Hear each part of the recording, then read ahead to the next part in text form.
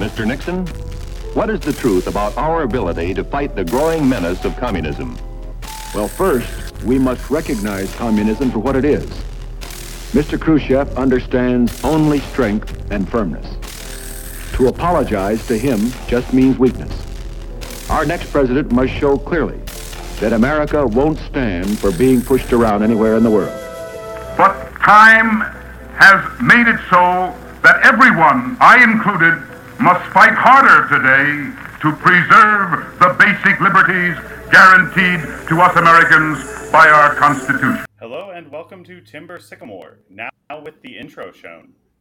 All right, episode 3. We are discussing the Soviet-Afghan War following the invasion of the Soviets up until the withdrawal. Yeah.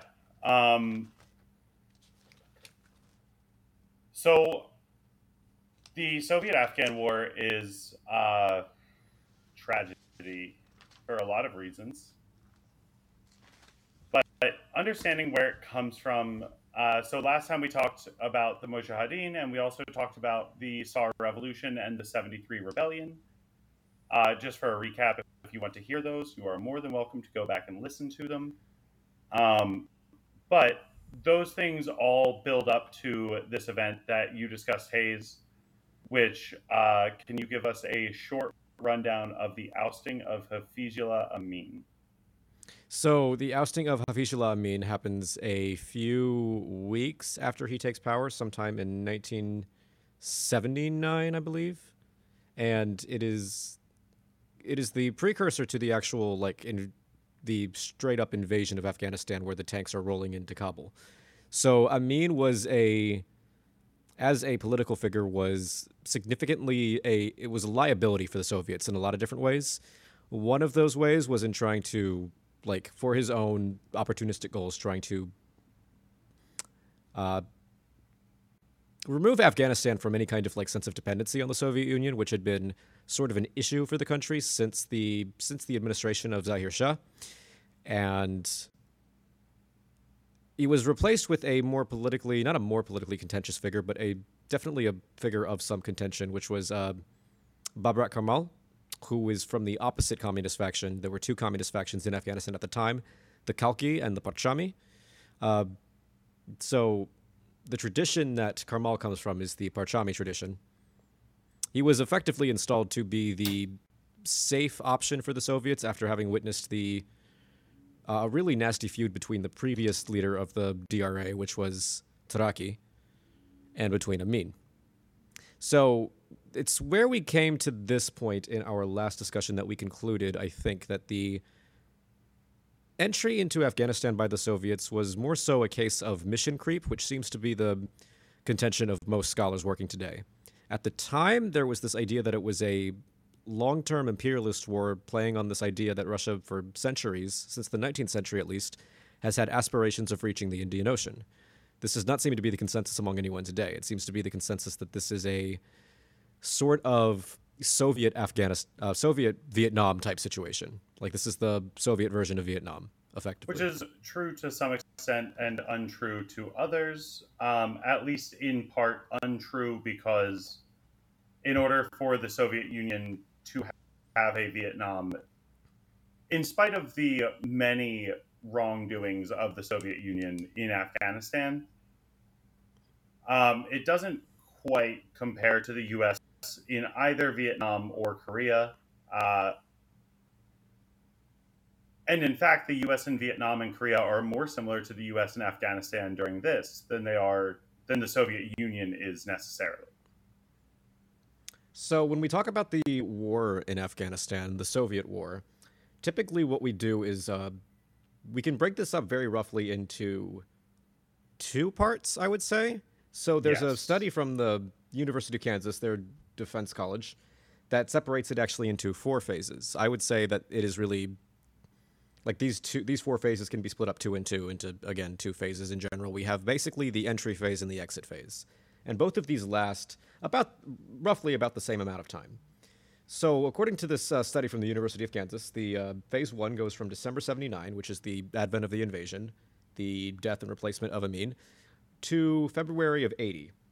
So this is the beginning where they are starting to station garrisons within the country. They are trying to coordinate military efforts with the rest of, like the Soviets are trying to coordinate their military efforts with the existing DRA.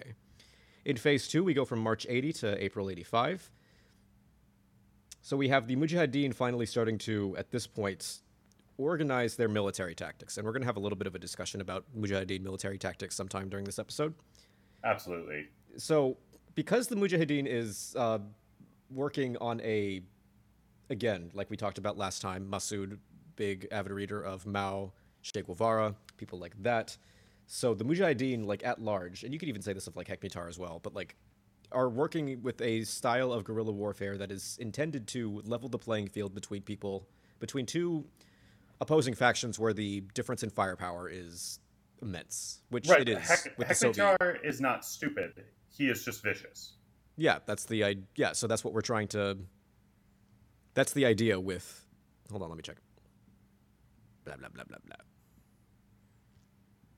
Yeah, so that's the idea with this kind of guerrilla warfare that they're using. So the Soviets are conversely during this phase trying to keep all of the combat that's happening to be very open. So this is a way in which I think that we can see similarities between the Vietnam War and the war in Afghanistan, the Soviet war, in the sense that like we have two opposing parties who are trying to make sure that the majority of combat happens within the field that is most amenable to them, that is easiest for them to work with, because like the Soviets want this to happen entirely in the open. They want traditional warfare. They want traditional battlefield-style warfare because they have sufficient firepower to be able to take them out. Right.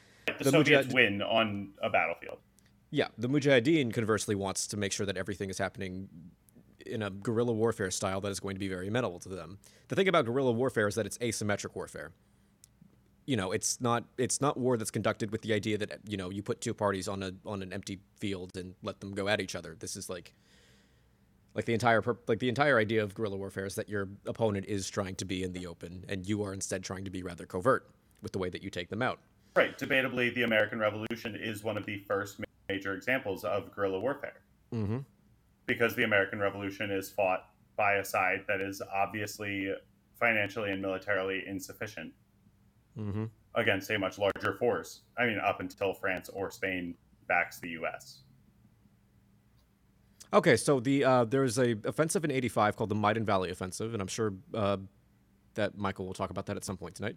But this is essentially like this month, April 85 is the turning point where we finally start to exit phase 2 and enter phase 3, in which we enter the second of the larger phases that I talked about. So we're moving from the entry strategy into the exit strategy. At this point, the Soviets begin to operate again, to some degree, a lot like the Americans wanted to operate when they were leaving Vietnam, where we are moving away from active combat with nominative troops, the troops that are actually, you know, American, and moving instead to try and enter a support role, because the Soviets are ultimately hoping, after 5-6 years of having occupied Afghanistan at this point, they are hoping to try and leave Afghanistan with some kind of functional infrastructure so that they can take care of themselves. The idea behind the invasion of Afghanistan is not so much the new puppeting of some formerly independent government, but to try and secure a nice position for what has already been, for at least 2 decades, a reliable Soviet ally. And to more closely integrate them with the Eastern Bloc, which was the initial hope of the Sour Revolution for the Soviets, and to some degree probably also a wild aspiration of the original coup of 73. Yeah. Like, it's to integrate this into to integrate it within the sphere of the Soviets a lot more tightly. So, again, we have a withdrawal from the region slowly, and what the Soviets do is they try to be efficient about the way that they actually conduct military operations, so everything is going to be run on the basis of like intelligence work that's being done in the country. So the Soviets are trying to take a back seat to the actual like active military campaigns to support the DRA, which by this point is still not actually functional. But that's their hope. And then we enter phase 4, 87 to 89. This is the So at this point, the Soviets do not take any active combat either in a direct or support role, which means that the Soviets effectively do not do anything as far as active combat goes or as far as combat goes unless it's defensive. So everything from here on out is conducted in a strictly defensive manner, at least on paper. Right, and so there's also the National Reconciliation Government, which we should probably talk about at some point. Yeah, I was hoping that we would give a whole episode to them because they kind of deserve it. That's fine. We can. That gives me more time to. I'll leave that to you. I'm going to focus on the Civil War afterwards. Get some nice sources for that. So 86 is a significant turning point, as mentioned, right around 86, right? Because that's kind of when we're moving from the offensive to the defensive stage. Mm-hmm. So Gorbachev makes a statement to the Politburo. We have been fighting in Afghanistan already for 6 years. If our approach is not changed, we will continue to fight for another 30. Our military should be told that they are learning badly from this war. What can it be that there is no room for our general staff to maneuver? In general, we have not selected the keys to resolving our problem. What we are going to fight endlessly as a testimony that our troops are not able to deal with the situation. We need to finish this process as soon as possible. Mm-hmm. Anyone who... So this is largely part of this turning point, right? Like, we have the Politburo for the first time. So starting in 78, right, is when we start hearing implications that there's going to be a Soviet war in Afghanistan from the Politburo. Like, from leadership rather than just from military leadership, who are usually slightly more conservative, but also tend to be slightly more realistic about military engagement. Right? So in 78, you start getting the murmurs of like, well, this might be taking a little bit longer than we thought. Have you considered that maybe it's not just going to be a quick in and out? It's not a quick in and out operation, no. The Politburo, so the military leader who writes that memo in 78 gets laughed out of the Central Committee. They basically look at him and are like, you're a fucking moron. There's no way that this will take longer than 6 months. And even like, his estimate was generous. His estimate is 4 years. Yeah. So, again, what we have... this is a case of mission creep, we would think, right? Yeah. Like, that was actually my contention at the very end of the, like, studies on the 78 coup and the events leading up to the war, is that, like, the Soviets are looking at a massive fucking crisis on their hands. Like, an absolutely massive, akin to a constitutional crisis in one of their, like, key geopolitical allies. Yeah. The mineral surveys in Afghanistan, like, there is we should talk a little bit about the resources there, I suppose, but, like, there's a myriad of reasons that the Soviets would want to keep Afghanistan in a nice and functional state that doesn't seem to, ever happen. Yeah. Unfortunately. I'm sure the worst part is I'm sure Afghanistan is a beautiful country with fantastic people. Afghanistan is a beautiful country. You haven't seen it? I've seen very little of it, mostly war-torn pictures. You got to look deeper than that. What are you doing? And I'm sure that, like, I would enjoy spending time there, minus the, like, harsh restrictions on alcohol. But, like, I could get used to it. Maybe. Again, this is a podcast for alcoholics. Like we've said. I do not have any alcohol right now. Should I get some? I have a beer. So we should talk a little bit about the geography of Afghanistan, just to set the stage for the actual, like, what is the battlefield that we're looking at? Yes. So Afghanistan is a lot like, again, I guess if you're familiar with the American war in Afghanistan, you should be familiar with the geography of Afghanistan, which is that Afghanistan is built like a fortress. Yes.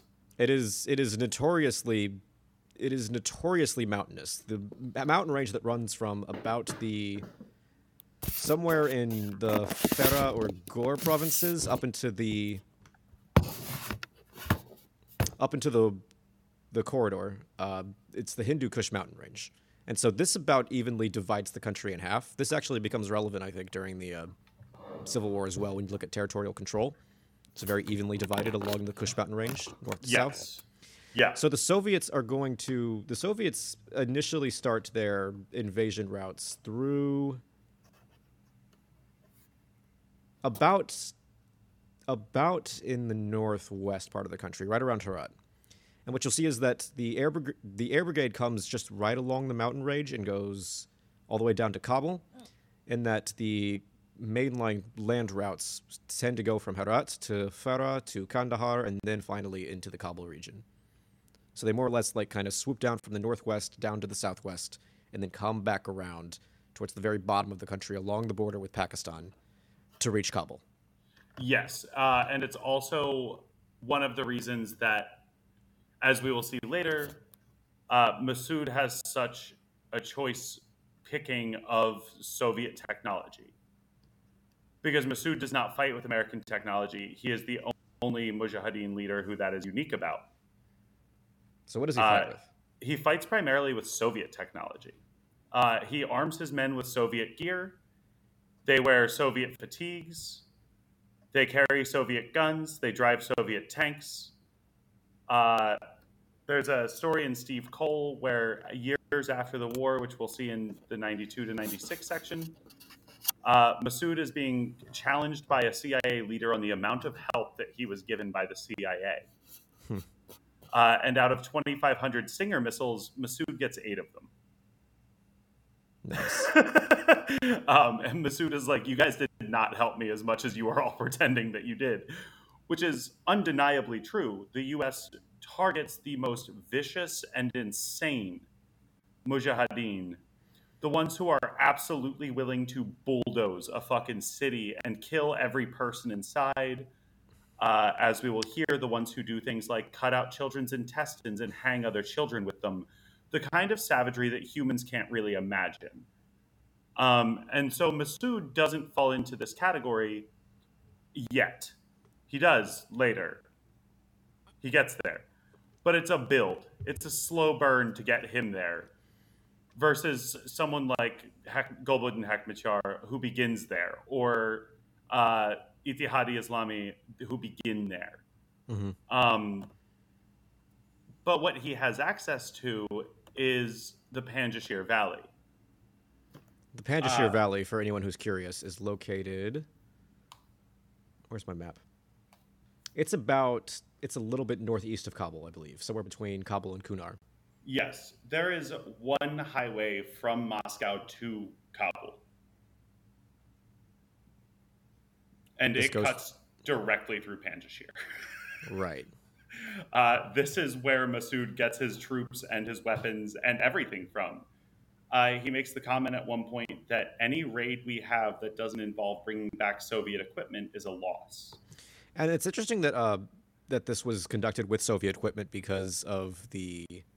So part of the asymmetry between the Mujahideen and the Soviet Union was attributed by defense scholars at the time, and even to some degree today. I think it's more commonly a criticism that's made today, especially since Soviet documents have been declassified following the Afghan war. Yes. That the Soviet Union's entire, if you're familiar with the history, you probably know that the Soviet Union at one point had a plan to invade the entirety of Europe, which is not uncommon. That's a just-in-case scenario, a defensive scenario. Like, if we are suddenly at war with all of the West, what do we do? So a lot of the Soviet Union was not actually prepared for a war inside the terrain of Afghanistan and didn't seem to have their military oriented towards fighting in that terrain, and especially not fighting against guerrillas. So the Soviet Union's, I was going to say, like, the way that you look at the Soviet Union's actually, the way that they've actually, the weapons they're using, a lot of RPG launchers, there's a lot of short range focused power that's like focused to maim and not to kill. Yeah, it is either small arms and anti-aircraft. So it's a lot of suppression. Yeah. Like, and most of the weapons that they're using are actually meant to be, most of their like heavy firepower weapons are meant to be used in conjunction with combat vehicles, which have a really hard time going over mountains and working and operating in territory where you really just have to walk. Yes. So it seems like the Soviet military was actually really poised to be able to invade urban areas like Europe, for example. Like, it was a military that emphasized a lot on having on high speed working in urban environments. It was particularly ill-equipped and ill-prepared for what is called tactically intensive guerrilla warfare. I'm about to, in a second, relay a picture of Ahmad Shah Massoud that was painted in mural form on... Is this one of George's? No. So this was painted in mural form in the Panjshir Valley so that we can have a reference for what it looks like when your army is marching through Panjshir Valley.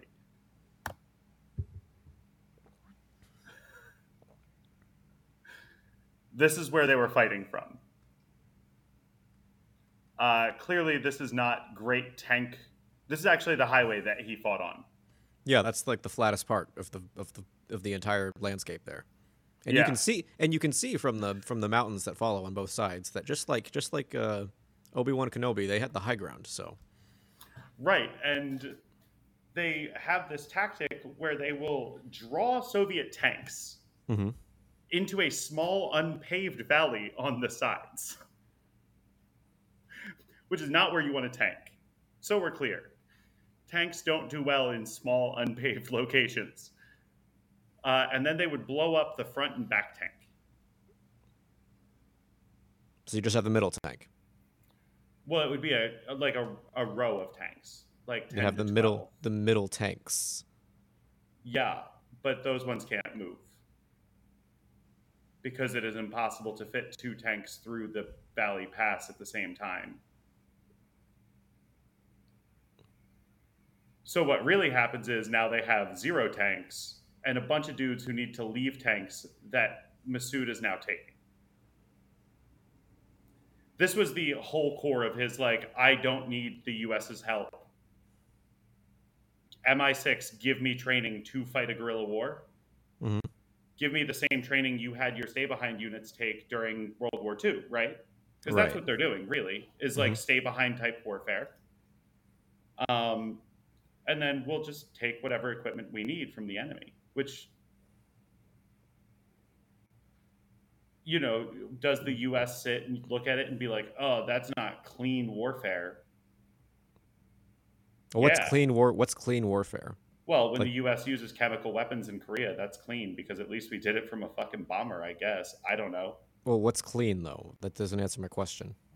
Well, so, like, there's an idea in the U.S. citizenry's mind that this kind of guerrilla warfare tactic is,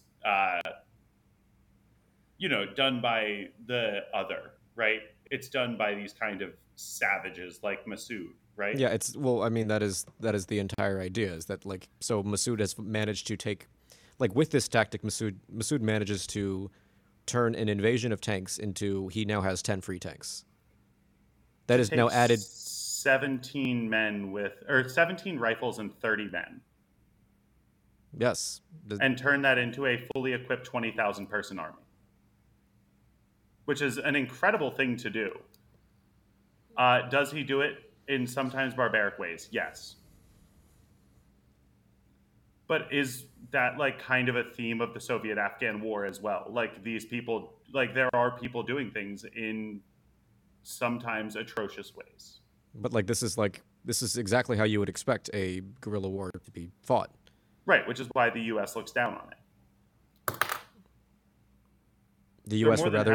would rather spend tons of money on it. I don't know. Yeah, the U.S. would rather crank $1 trillion into Iraq than ever have to consider fighting a guerrilla war. Mm-hmm. Because at least you're fighting like a man or whatever the fuck and losing. It's an insane... Something about that doesn't strike me as quite right, but all right. Well, I mean, that's what they do, right? They crank $1 trillion into Iraq and Afghanistan. Okay. So at this point in the war, we're kind of looking at mostly international politics, right? At which point in the war? In 85? No, I was talking about the beginning invasion still, because you were talking about the Yeah. mineral. Yes. So the minerals aren't. The surveys are conducted, I think, later. I could be Are wrong they? about that, though. I'm not sure, actually. I'm not sure when they're conducted, but they had been conducted. Oh, okay. Yeah, I know that they are conducted and that they are significant. Well, they're significant only in the sense that, like, they're only significant if you don't already believe that, like, the Soviet Union has just an interest, a geopolitical interest in keeping Afghanistan within their, like, sphere of influence as a potential long-term partner with the rest of the Eastern Bloc. If you don't believe that's the case, then you can point to the natural resources. That's fair. You know? But, like, I think that it's rather obvious that they wanted to, keep Afghanistan as an ally just because the more the merrier. Right, and also It's also a great location. It's also, it's a good way to gain some kind of foothold into Southwest Asia. Yeah. Which at this time they really don't have outside of who, actually? I don't even know. A tenuous relationship with China. That's that's the East. China is really big. It's not Southwest. It's central at best if you're talking about the other region. Really? And it's not Southwest Asia. But I guess I thought of it as like a stepping stone towards it, more so than anything. Yeah, the relationship between China and the Soviet Union is a little bit more than tenuous by the 1980s.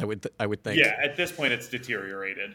It's deteriorated, yeah, just completely. Yeah, it's gone. Like, they have already fought on the opposite side of multiple wars. Yeah.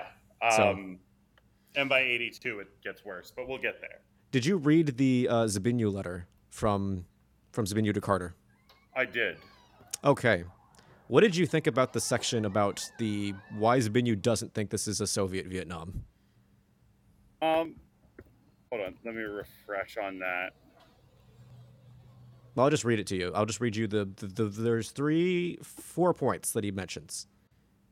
Are you ready? Mm-hmm. So the guerrillas are badly organized and poorly led. They do not have any kind of, like, at this point in time, which is 1979 or 1980, I think, there is not really a organized command structure for any of the Mujahideen. This is essentially just it is only slightly more organized than just a mass riot. So the second point being that they have no sanctuary, no organized army, and no central government, all of which the Viet Cong did. The Viet Cong had all of these things during the war in Vietnam. The third is that they have limited foreign support, potentially at this point in time, because the U.S. is not involved, no foreign support. By contrast, the Viet Cong had foreign support from the Soviet Union and from China.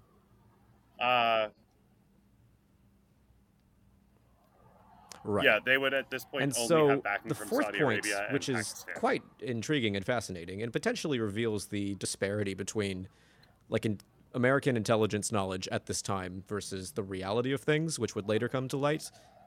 Zbigniew says that the Soviets are going to do what Americans didn't, and they will act decisively, which they really do not.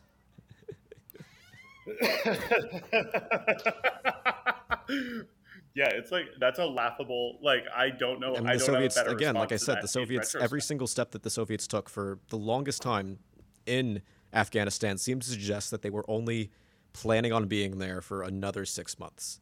Just another 6 months and this will be fixed.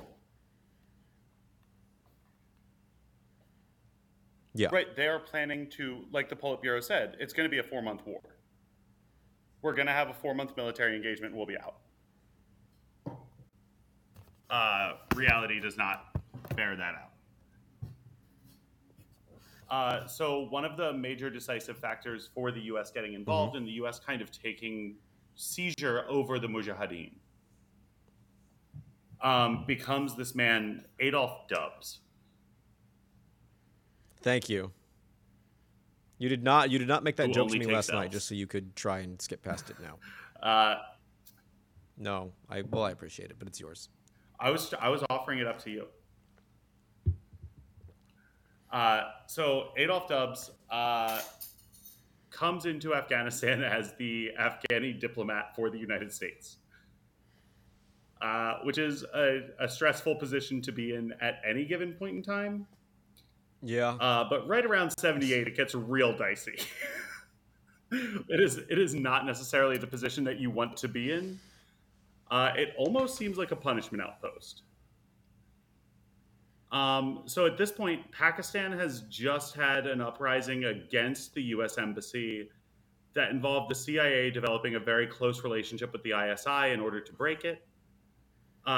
You've had the seizure of the Grand Mosque in Mecca by like right-wing Mujahideen fighters, the right wing of the Mujahideen. Okay, then, which is all right.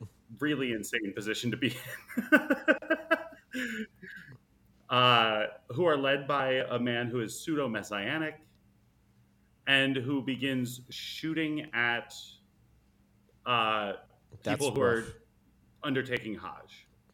This is I don't want to follow this new god. Yeah.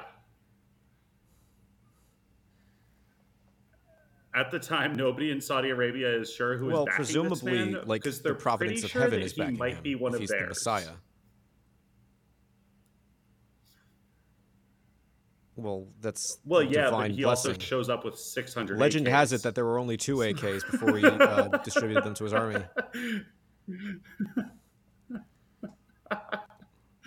Yeah, fucking the loaves and fish man over here with AK-47s coming out of fake coffins. There were 2 dead people and he turned them into 600 AK-47s. He lives. So Dubs is dropped into this in an embassy in a country that is on one side hostile to U.S. interests because they are hardline Islamists, and on the other side hostile to U.S. interests because they are allied with the Soviets. And so he is supposed to make this work. Okay, very nice. He gets murdered well done. by Shia militants. He does. Well, so it was kind of. That becomes a galvanizing point for the U.S. government. It's like a Passover lamb. All right. The U.S. government, yeah, he becomes the sacrificial lamb. The U.S. government's like, well, we're not going to let the Mujh kill our men anymore. We're not just going to let the Mujahideen soldiers come and just gun down U.S. diplomats. So we're going to take control of the Mujahideen. But so, if I had been in charge, I think I would have opposed that a lot more strongly while it was happening. Yeah, that seems like a bad... I for one, am anti my diplomats getting murdered. It's a bad strategy of appeasement.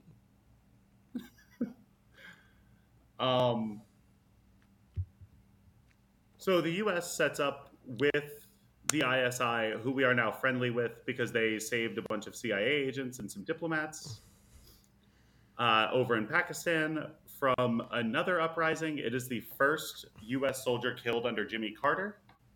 And what year is this? The U.S. Embassy in Pakistan gets attacked. Carter had a good 2 years. 78. So right as this man is getting put in charge of the Afghan embassy, first there's a U.S. of the soldier Carter killed administration. In Pakistan, fucking miles away. Very nice. Yeah. So these guys are the first 2. So we become friends with the ISI because they did a really good job of getting CIA agents and diplomats out of the U.S. Embassy in Islamabad. We start training the ISI, and the ISI is like, hey, so how about we stop you from getting killed by Mujahideen soldiers? And the U.S. government's like, that sounds sick. That is the coolest thing I've ever heard one of you say. And so they open some training centers up in Pakistan, right along the Afghan border. The most notable being Peshawar, which of course is where all of the Mujahideen are based out of. But you don't want all of your like random dipshit number 12 frontline bullet sinks to be like right also training alongside your leadership, right? So they disperse it. And then by 1980, the US government calls for a formal boycott of Olympics. Moscow's Olympics.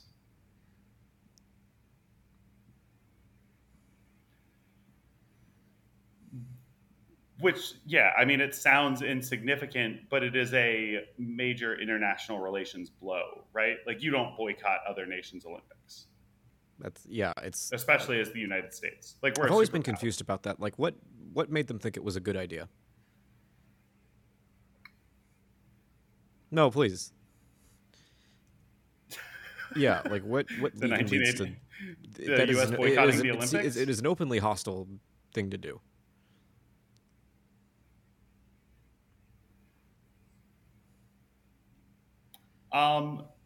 So 1980 is a big year for the US doing openly hostile things to the Soviet-backed Afghan government. Right around the same time they call for this boycott, we also have the Interparliamentary Congress, which is 85 nations whose representatives come together to discuss international issues, right? The US government, along with 40 other countries who are all backed by the US, declare that they will not engage with the Afghani parliament. Mm-hmm. Unless they have a revote and a re-election.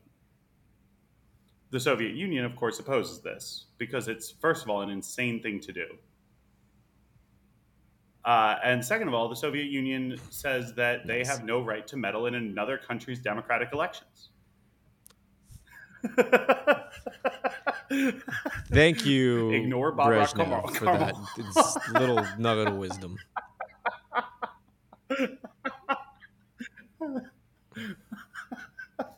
Barbara Karmal is sitting there and being like, yeah, you have to respect our elected parliament. Oh, can you imagine?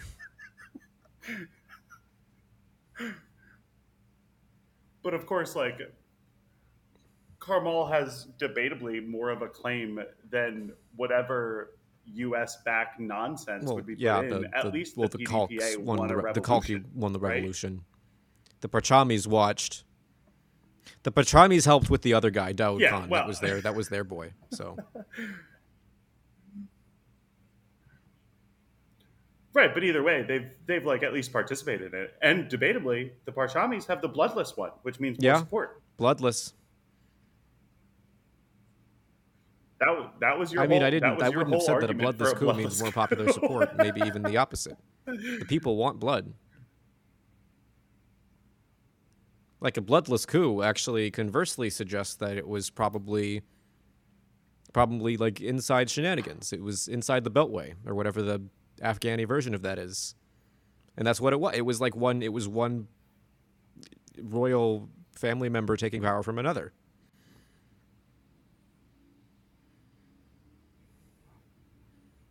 Who doesn't even get killed, and now his kid lives in Arlington, which is still the worst punishment out of this.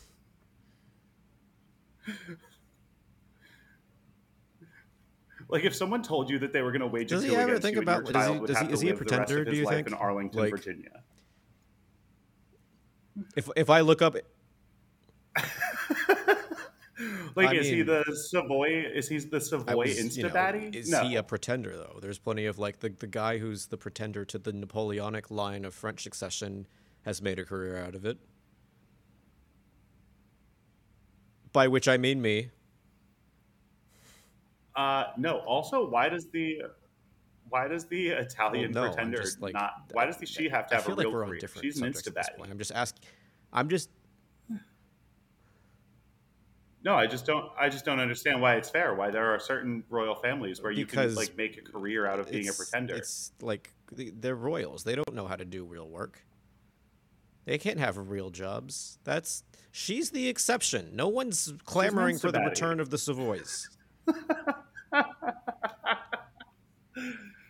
We're talking. The difference between the Napoleonic line, the Bonapartists, and the Savoys is so fucking vast. So absolutely vast. You Italians have no idea how good the world used to have it. That's true. But The Orleanists are still there. The Orleanist Bonapartists, line and is there's still also the there. Bourbons. They all have successors. They all have pretenders. The Savoy Instabaddie. Savoy just has Vittoria. For those who can't tell what we're talking about, the Vittoria di Savoia, one of the Savoy potential Instabaddie. queens of Italy is currently a baddie on Instagram named Vittoria di Savoy. She is actually de facto the queen of Italy. Like her Italy father not, has named she's her the de the facto royal heir. queen of Italy. Is there like are you telling me that there's some like kind of like weird constitutional thing where like they technically still have a monarchy but no one ever recognizes it? Like the Italians just don't get around to updating the constitution? No, so there are in news that surprises nobody. Noble in what sense? So there are still noble families in Italy. Do they noble own, is do in they like still own trace the their land? lineage to the nobility and Okay, so are that's still, I declared. guess it's nominatively they're nobles. Yes. Oh, the state. And are So declared they're actually like affiliated nobility with the in state terms in of this the sense. state. Okay. Yeah. Except for the Savoy pretenders and the other pretenders who are the cousins of one of the Savoys. So they have like no real claim, except that they claim that It's right male now preference? it's not a patrilineal Or is line. it just direct primogeniture? Okay. So now we have the Instabaddie. Okay. It's direct primogeniture. We should get back right on now. track real quick. Okay. Yeah. Yeah, we should. So what we end up with The is Olympics. the U.S. boycotts the election or the Olympics, and then also boycotts the Afghani elected parliament. Yeah. who are Well, debatably the so the only U.S. elected boycotts them. people in The this U.S. was entire not narrative. invited to participate in the parliament, so their boycotting them is not actually relevant. Oh, the interparliamentary. Okay, I see. No, I thought but that was at a the weird. interparliamentary I thought that was a union weird it turn of is. phrase on your part. Yeah. Like they are just. No, they are just declaring that the Afghani parliament, In the who are last, the only like, elected decade, officials you know. in Afghanistan, are not.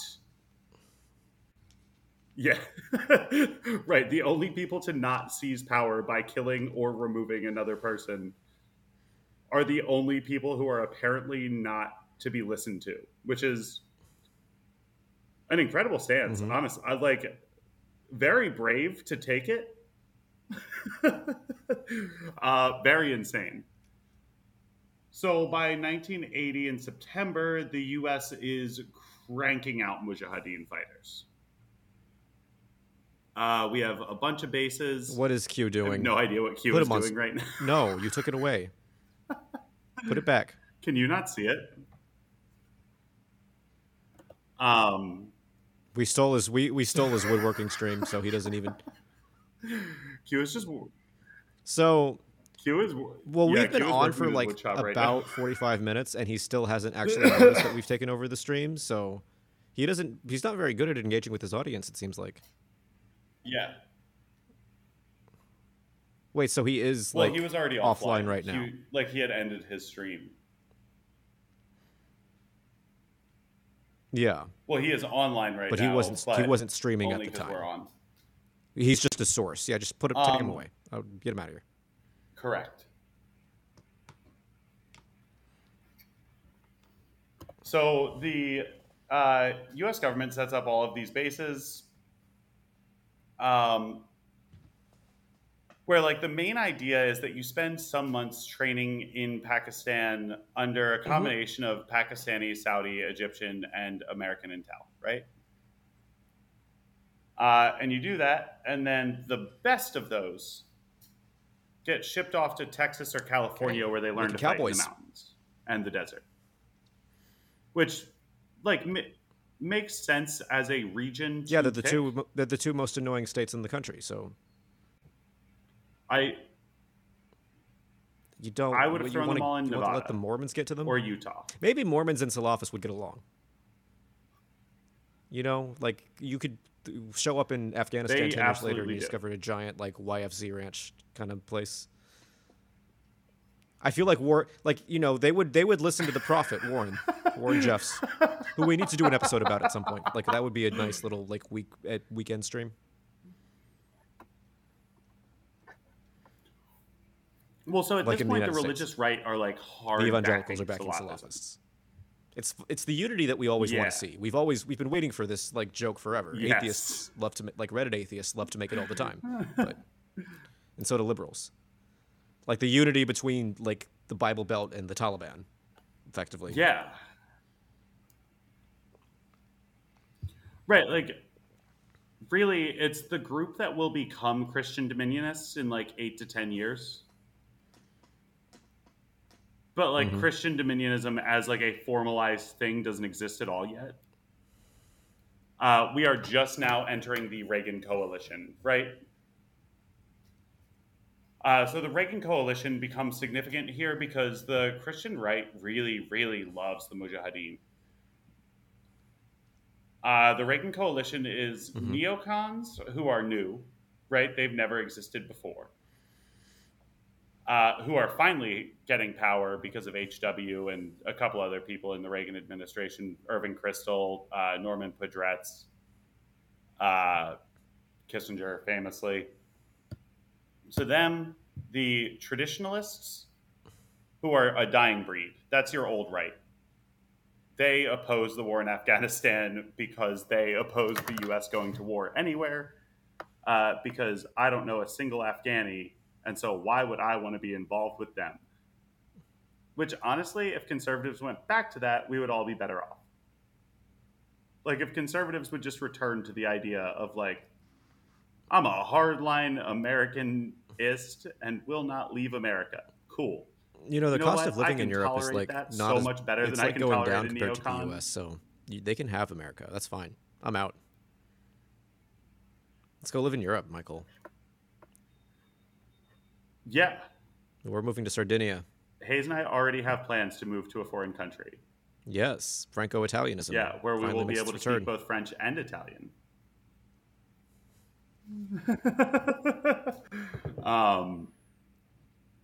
So then we have the like broad anti-communist clique, who are like slowly forming up between the trads and the neocons. For the trads, they're like the old big business clique that don't want the U.S. involved in wars because they want to be able to war profiteer on both sides. And for the neocon clique, it's one of the groups that is involved in Reagan's advisory panel. Is like kind of led by them. It's the dude who owns here we go. fucking Soldier of Fortune magazine. Yeah. Oh, we haven't? You've told me hasn't about actually him gotten so mentioned many on the times show. in private that I completely assumed. Well, Yeah, because here's the big reveal. Because he has not impacted the war yet. Yeah, so the Soldier of Fortune magazine owner is on Reagan's advisory panel for the war in Afghanistan. He is at odds with almost every military agency imaginable because he is always in favor of cranking up war.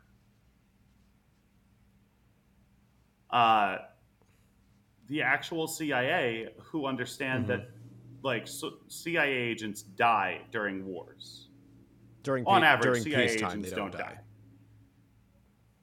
If there's no war, if there's not a war going on, at this point, the KGB and the CIA have a tacit understanding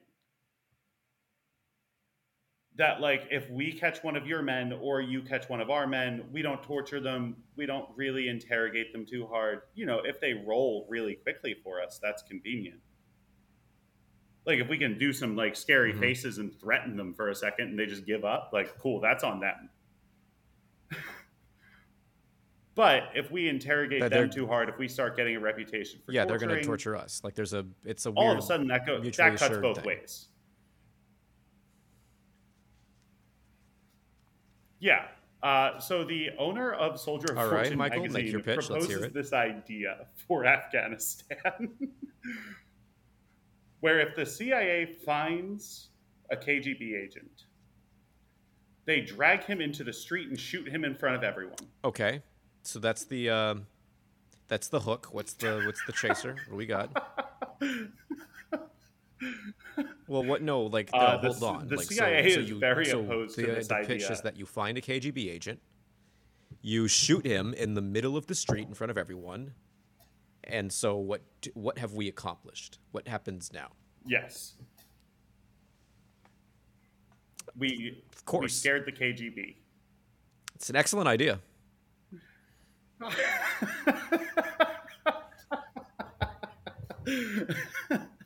The CIA hates this idea because the CIA is sitting there and being like, so we have a kind of like non-formal détente going with where we don't shoot them in the street and they don't shoot us in the street. Yeah, because you can do sick. may the best It's a great espionage deal for agent us. win at that point.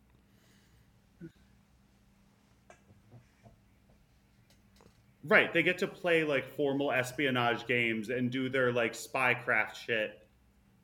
It's like without, James Bond, like, but there's no laser the high machines. There's stakes just of, like, lots of if you get foreign caught, you pussy. die. That's the idea, right?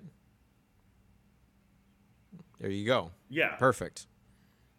We're on board. Yeah, kind of. So the CIA hates this idea. The military is not super keen on it because they have their own spies running around, as we all know. Like, the DIA is also there. So the DIA is like, probably not. We don't love this much either. This sounds bad for everyone involved, except for the dude who runs Soldier of Fortune, who is going to profit immensely. It's like so they're him on and the board owners too. of Lockheed and They're Raytheon on one they're side. for the slaughter of the KGB agents Oh, yeah. entirely. Steve Cole like makes the comment in his book that at one point during one of these, what was his station take chief for Kabul is present, and the CIA station chief for Kabul, they start suggesting just flying U.S. military planes into Afghanistan. What's the pitch openly. there? Okay. So what's this idea? Where's this idea coming from?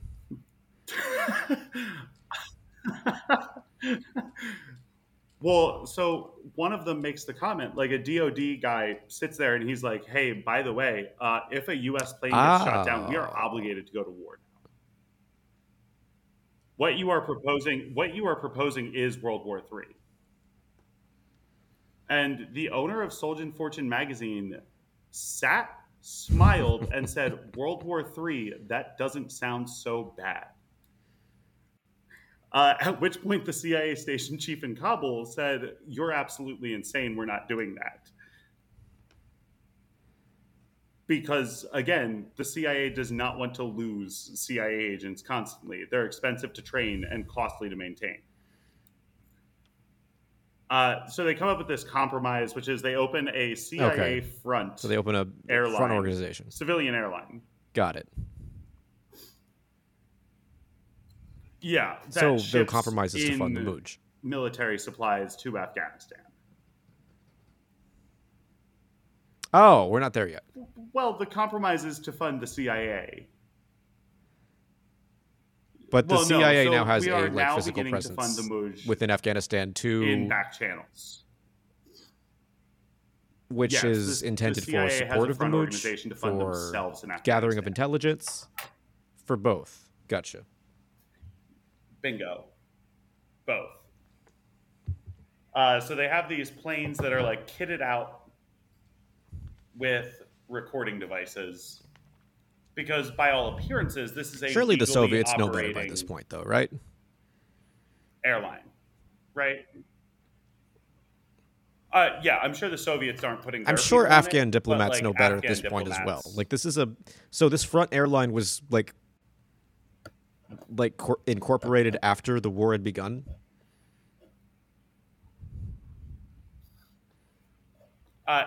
No, it's incorporated just as the war is beginning, but it's done through like when you can tell that war is inevitable. You know, who's going to go around and say, you know what I think like would be a really nice venture is like getting getting stuff into the sky.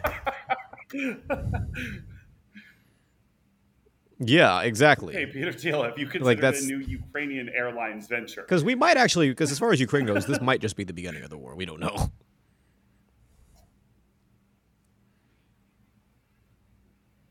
There's still plenty of time to start a Yeah, it hasn't been Ukrainian going on airline, long. which again, get stuff in the airspace during the middle of a of like what is again, because the Soviet-Afghan war is kind of like the Ukrainian-Russian war in that, like, as far as wars started by countries not called the United States, like, it is like one of the major news stories of the back half of the 20th century.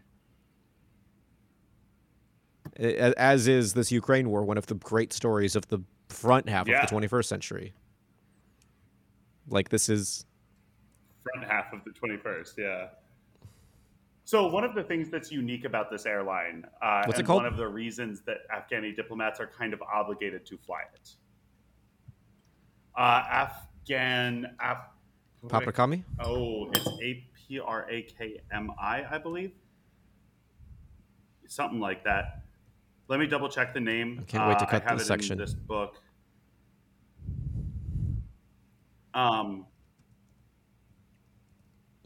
Afghan Yeah, no, CIA this section airline. needs to go. Air America? No.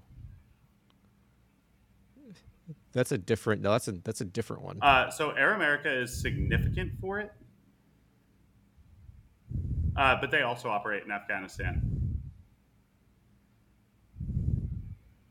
But there is one that they continue operating even after the war ends.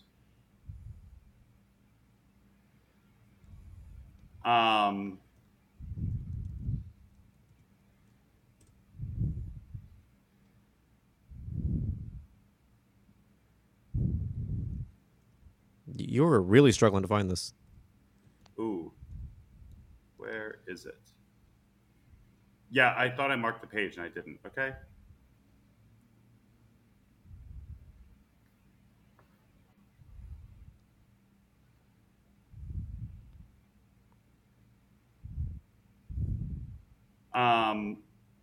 Okay, there we go. So, No, I Michael, what was literally what was this 200 Afghan airline called, pages by the way? off from where it actually was.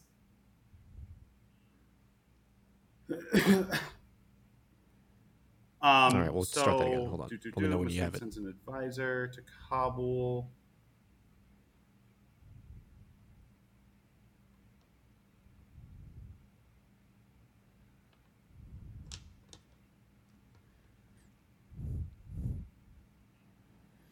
So, Michael, what was that airline called again? Here it is. Ariana Afghan.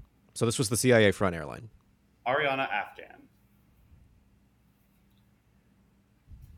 Yes, so Ariana Afghan flies all the way through the 90s. They are used to deliver via C-130, which is an exclusively military plane. But once you have a legitimate airline set up, right, it all of a sudden becomes a lot more reasonable to operate a military plane. Founded in 1955, Ariana is the What are we oldest looking at? airline in the country and is state-owned.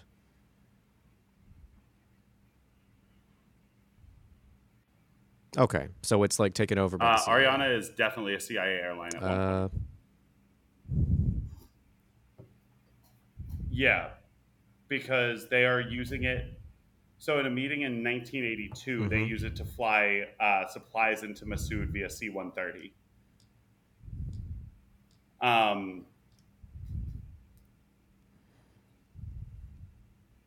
Which, like, they didn't just let the CIA rip out passenger seats. Well, who on is the state the right now, state-owned anyway? Airline, I assume. Like, just like, what is their In state the at this early point? 1980s. You know, like oversight in state oversight of these kinds of enterprises is, I assume, a little bit nerfed at the moment. I probably You don't think that Ariana Afghan not. is the highest priority We'll of be the honest. Afghan state in 1980s? They've got bigger fish to fry. But it looks like this is not a front org in the same way that, you know, Radio Free Europe or what's the other one we were talking about?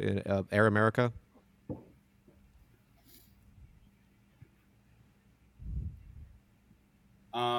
Okay, so I found it. They pay off some middle manager who seems like irrelevant, other than the fact that he is on the U.S.'s payroll and lets these planes fly in. So, yeah. So again, like So the you said, CIA it's is more like of an sort issue of of using like, this oversight organization as a front org, although it's not one that is directly under their control. Gotcha. That makes sense. Yes. Which lets them bring in something interesting in September 1980, which I brought up to you earlier. So the U.S. has for a long time denied ever Nice. violating the Geneva Conventions.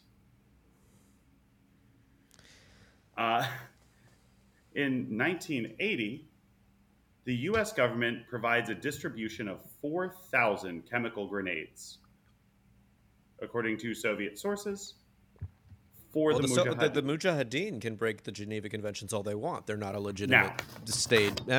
state army, state military. So The flip side of that is the U.S. government actively providing doesn't chemical seem weapons to is a huge come issue. back to haunt them at all. So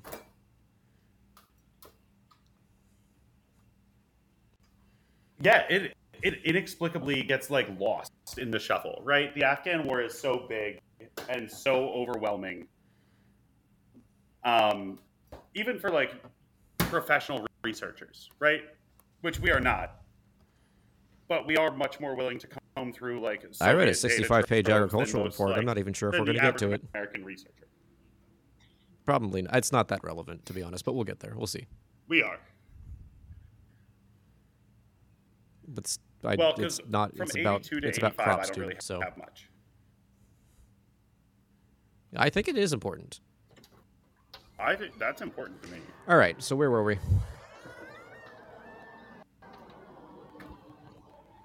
So the U.S. is dropping off chemical weapons, unofficially, of course.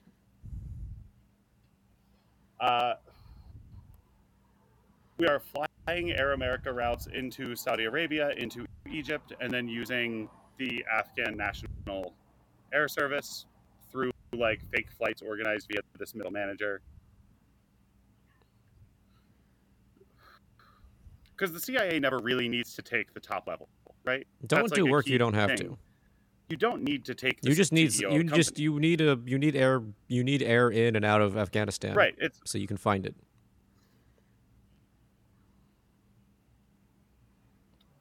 For anyone who listened to Hayes and I when we talked about P2 never took the editor-in-chief of newspapers. What they did was they created friendly journalists and friendly middle-level editors. And then at that point you do have like top-level control, right? And so, right, but until you have the ability to just buy it outright, why wouldn't you just use a couple friendly journalists? It seems to have the same effect, and it's a little bit less traceable. But yeah, there's probably more liability because I assume the friendly journalists, friendly editors don't have as much at stake as keeping the operation clandestine. But it's weird. It's a weird weighing of incentives. But as long as everybody has something to lose by it being exposed. But you have more links, more liability. Kind of insulated. There's every time that you have someone like that, you have a non-zero chance that they show their ass. So that's the only issue I could think of is like having a few editors, a few journalists, as opposed to just one guy at the top. But he can't make all the decisions himself, so. And the issue with a state-run enterprise is that's pretty much a government position. Now, when you're in a civil war, those mid-level managers become a lot more accessible because civil implies that there are people on both sides who are in support. Find some simps with a simp with a Y. Yeah. So by 80, we're bringing in chemical weapons, which the Mujahideen are using fairly liberally. Again, we are talking about some of the more vicious Mujahideen here. There is a whole scale of Mujahideen fighters ranging from like nationalists all the way through, like, on the far right, people who believe that they should solely be in charge of the country of Afghanistan and enforce with an iron fist. And then kind of in the middle, you have most of the Islamist groups who support democracy and some degree of, like, traditional Sharia law.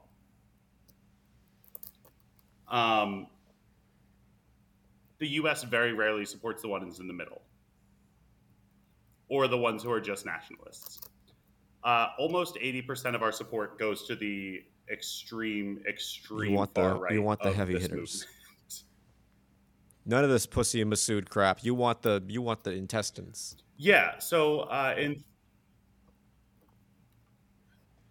3031B, the U.S. government specifically outlines that they would rather you be anti-communist and anti-democratic than democratic. Like anti-communism and is probably the biggest incentivizing factor for getting U.S. support, which makes sense. Absolutely. They would much rather you be anti-communist and the most vicious, sadistic motherfucker they can find than you be pretty democratic. Yeah, because pretty democratic people might turn into communists if the vote goes the right way. Right. So when we're giving chemical weapons, we know exactly who those are going to. It is not to people who are going to be using it on Soviet troops. And in fact, very quickly, the U.S. government begins to take some interesting stances. Bill Colby signs off on the CIA giving out sniper rifles and anti-materiel rifles to... Okay, that's that's pretty par for the course. What's next?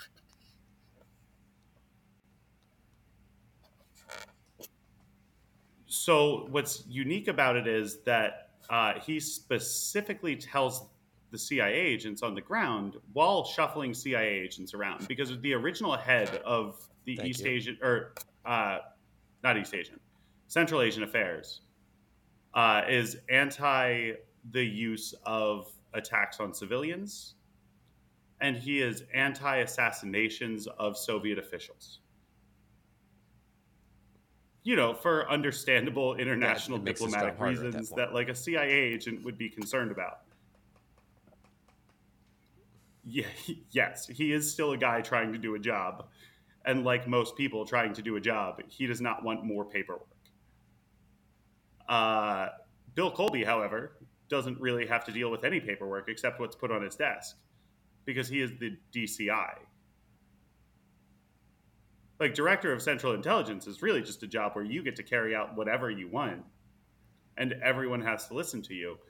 So he shuffles people around until he can get people there. At one point, they relocate Turkey during Gladio from Central Asia to Europe because the Director of European Central Intelligence was more willing. All you Turks to in the comments, did you just hear? You've been declared European by the CIA. DC. Congratulations. Good luck getting to the Union. Yeah. Well, okay. I'm saying good luck. They have a pretty decent chance right now. Well, they're going to bump out, I don't know, Greece, probably. Greece is now part of Central Asia. They're going to leave Greece on their own. I don't know if the DCI wants. I don't know if he wants to deal with Greece either. Unit of the DCI, and no, they're part of GIPS. Remember that they got to be their own. That's their own. They deserve their own Director of Intelligence. Yeah, Director of Lack of Intelligence. Yeah, it's just Portugal, Italy, Greece, and Spain. It's actually me and Hayes. Yeah.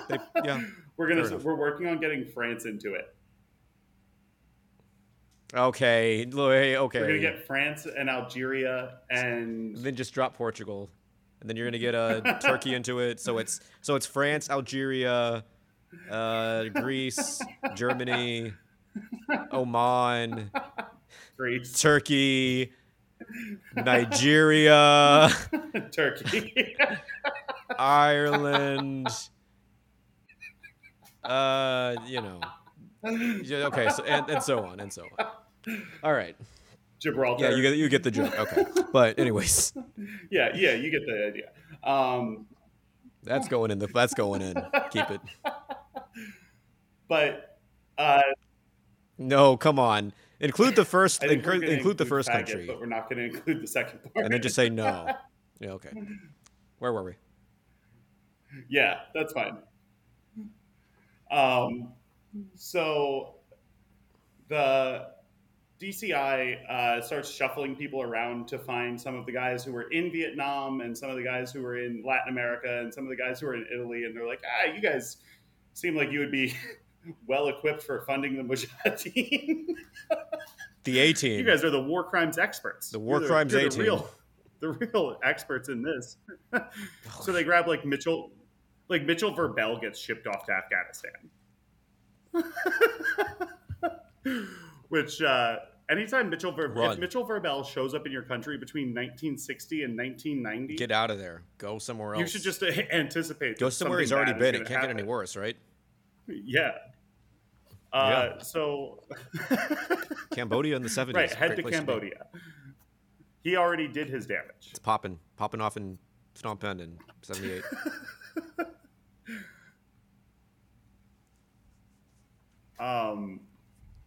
So he goes and reshuffles and gets some of the like real A-team of war criminals present in Afghanistan.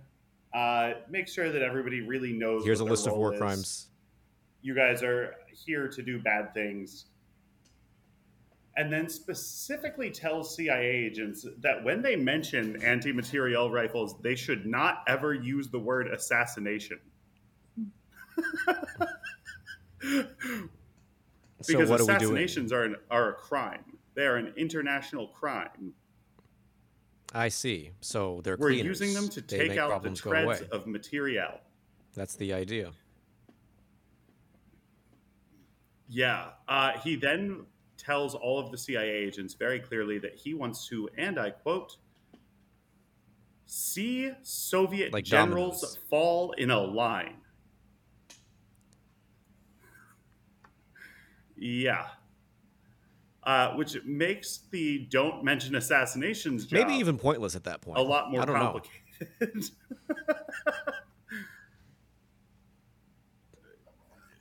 So what they start doing is sending people like Charlie Wilson over. Charlie Wilson goes to Afghanistan, and one of the things he notices that he can't believe, and he mentions it on the Senate floor, you're not going to believe this.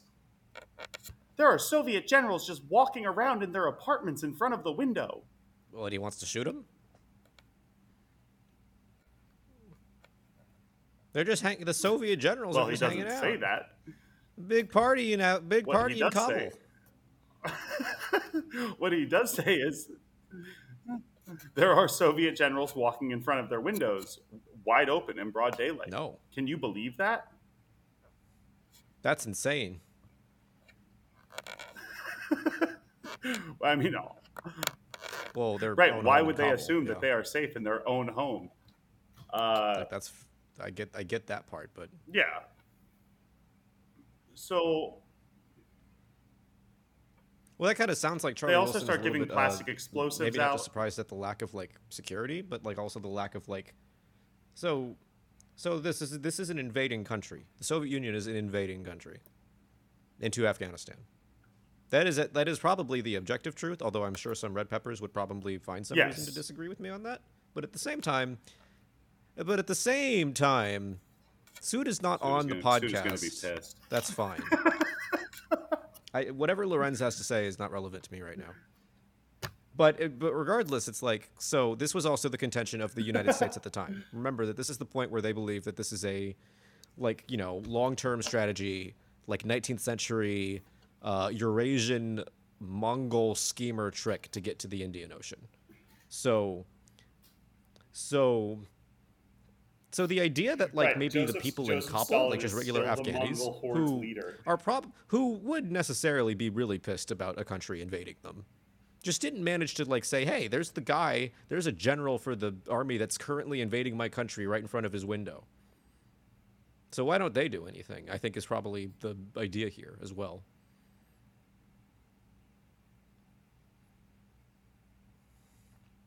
Yeah, for sure. At least to some extent, they Like that very should have been the concerned conclusion, about I think, why is the that like Afghanis if a aren't Soviet just general carrying out can these like just hang out in his assassinations. apartment in Kabul with the windows open and not fear for his life, then that probably says something about the relationship between the Afghanis and between the Soviet army that we don't really know yet. And that could be many things. Well, and especially with the Kabul citizenry being They're urbanized. generally That more makes sense, supportive of the Soviet Union. Yeah, they are generally more pro-Soviet. Let's hear it. Bill Colby, You know of how course, much I love it. manages to put a racist spin on this. Bill Colby responds by saying that we'll, and I quote, strap plastic explosives Well, he to meant their the cigarettes, camels. obviously. Because there's lots of combustion there, you know? Yeah, I'm sure that's exactly what he meant. He says that we will strap plastic explosives to their camels, we will strap plastic explosives to their rickshaws, and we will make sure that we destroy every inch of their country. So if this we is have not to. a humanitarian mission, I take it. Well, I don't think anybody Bill here Colby like, certainly in the does not see it 21st as a century humanitarian sees that either, mission. but I just wanted to clarify that was the, you know. So this is not, I guess there's not like, yeah, there's not really a case for helping the Afghani Well, people Bill Colby here. in particular at You the destroy time the- is more honest. Well, No, Bill Colby is very set on destroying this whole That's country pretty if we petty. can't have it. That's some ex-girlfriend shit right there. Yeah, he's going to take their ball and go home. Yeah, he's taking the ball and going home, and the ball is the life of every person in Afghanistan. All right, so if it speaking has about to be. the support of the urban population on the Soviet invasion, we should probably, I was going to touch really quick before I forget, or before I lose the time, just quickly about we had talked last time about the series of land reforms that Taraki had instituted during the DRA and the opposition to them. So I wanted to take a quick look at first of all, the economic impact of the Yes. war on Afghanistan, which was mostly, this was a study done by 83, it looks like. Or was it earlier? Maybe it was later, like 88. 88, but like it... 83 No, sounds hold on. right Where's for the my- first one, maybe? Or it begins in 83?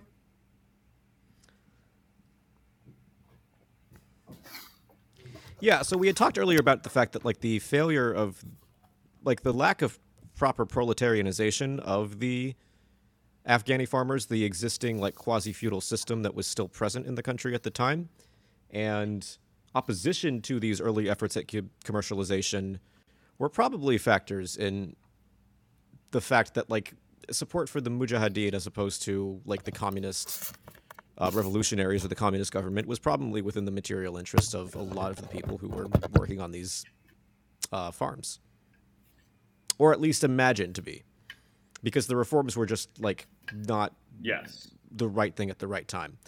Well, so one of the problems, especially Not for as the efficient land as they reforms, should have was been. was that we had an existing system of like credit, like land tenure style credit for these farms that is obviously abolished following the communist revolution, and that also just sort of like is never sufficiently replaced. I had some figures. I don't think I'm going to end up showing them. I just don't think they're that relevant. If I have them anywhere here, what the hell? Okay, some of them are missing, but that's fine. I have some figures here about failure to crop, which indicates that... Yeah, so the study that I read came from the Swedish Committee on Afghanistan. It was eventually published by USAID. So it indicates that there are probably two actual like groups of landowners, farmers inside Afghanistan at the time that can be pretty evenly split between people who ended up becoming refugees in the year 1987 and who ended up staying within the country for longer. If we remember correctly, 87, I think, falls at the the kind of border between Phase 3 and Phase 4. So the Soviets are moving away from active combat, and eventually by this time are also like moving into the point where they are strictly defensive. Afghanistan will have to fend for itself. It very clearly doesn't do very well. But there are effectively two groups of people. The people who are refugee farmers, those are farmers that end up becoming refugees, and then there are farmers who end up staying. The ones who end up leaving are a significantly smaller portion of the population, but they are also significant in the sense that, like, across the board, you can see that there is a difference in the kinds of farms they are leading and the kinds of, like, businesses they are running. They are effectively like a very like a proto kulak almost, you know? Like it's not fair to call these farms entirely commercialized, entirely worked into like a capitalist framework of land tenure and farming, but they are wealthier landowners. So these are the landowners that are hiring most of the hired labor as opposed to using almost exclusively family labor. These are the farms that disappear almost entirely by 1987. Like the share of farmers who did not crop in the year 86 is between 1 and 3% for each region, except for the Northwest, where it jumps to 13%. For the farmers who did leave, the average is probably about 15 to 16. It jumps to the highest in the Southeast, where it is 30%. 30% of landowners in the year 86 did not crop at all. They were the ones who were least likely to buy fertilizer. They were already planning an exit strategy by this time. The only reason I bring all these statistics up is because it's a little bit more. I wanted to bring a little bit more relevant data to what we talked about last time with the very early of the earliest of the early commercialization of these pieces of land by this time. This I think this is only again gotten. Right. Again, the failure to properly industrialize Afghanistan has only gotten worse as time goes on. The country is only more backward in appearance and in effect than it has ever been.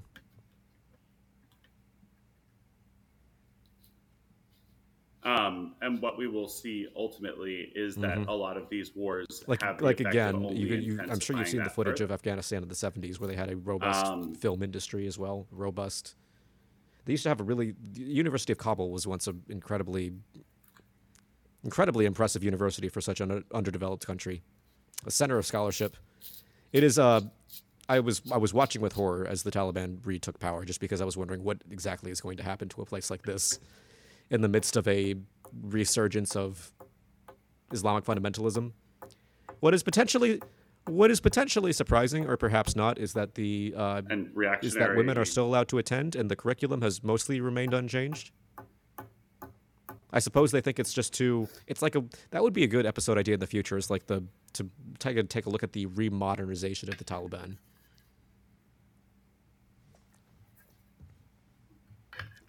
Well, and I suppose part of it has to do with them having realized that a lot of their reforms, right? Because it is important to in a sense, they have some crazy ideas about what reforms should be put into place. But yeah, that is effectively what they are. Yeah. Right. We disagree with them, but that does not make them not seeking reforms. And especially like the right wing of the Mujahideen that develops into the Taliban. Because those two groups are not really separated. Well, as we will see later, like the future leaders of the Taliban include Gulbuddin Hekmatyar. He is the only member of the Peshawar 7 to not agree to the National Reconciliation Government was government. The advent of immediately 87, right?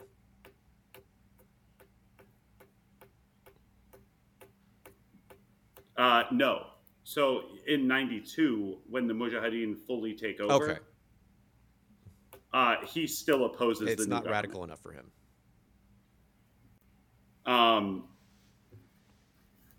Right. He is mad because it is not what he wanted.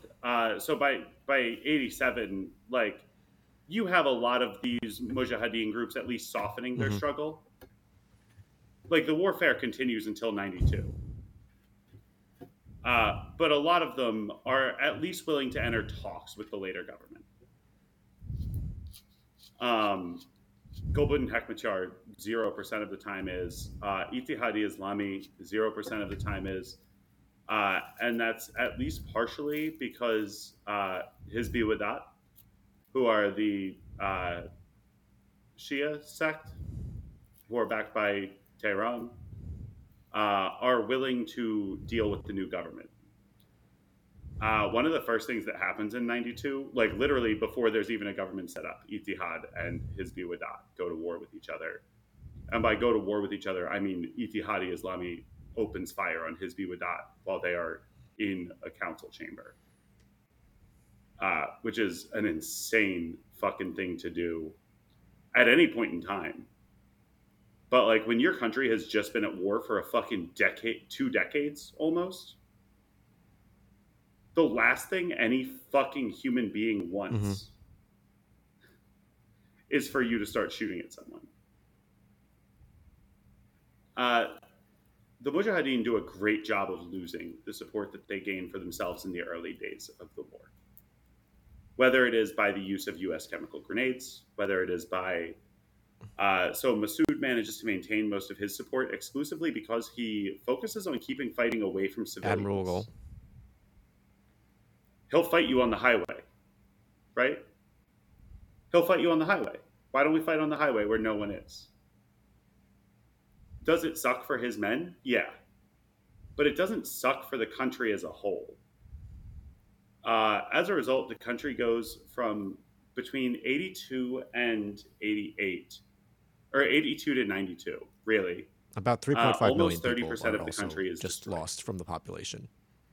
From 79 to 82. Yeah, or That displaced. happens. 3.5 Some are million are displaced. The population dips by that number.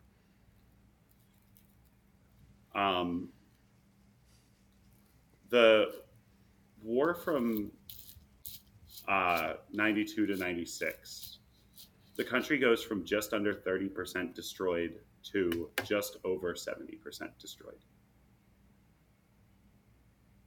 In the space of what? In a Wait, what's What? the time frame again? Go ahead. 40% of the time frame. That's 4 years. 92 to 96. Yeah.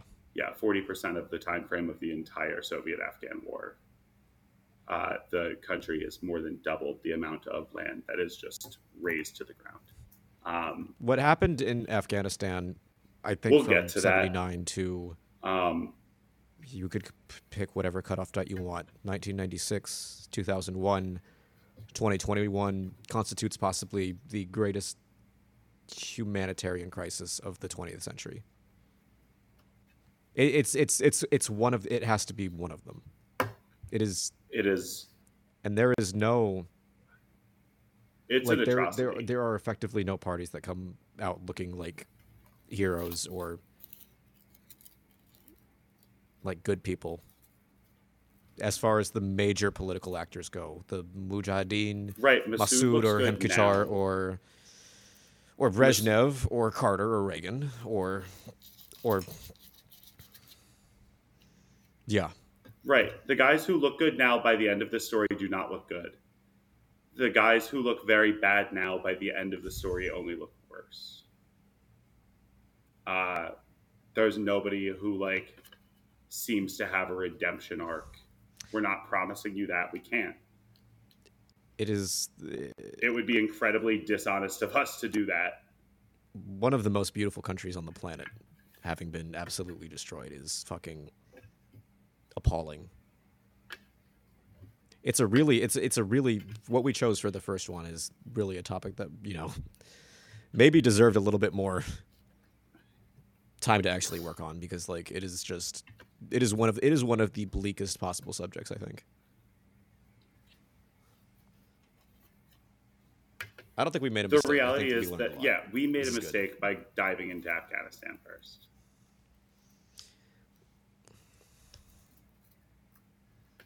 Yeah, I guess we may have made a mistake for our viewers who like did not get us. But now they knowing know. Now they know if they exactly like the what we would be podcast. getting into. This is probably the bleakest it'll get, I think. No, that's not true. No, it's going to get worse. Well, just in general, it'll probably get worse. Not So in stay, Afghanistan. so stay tuned.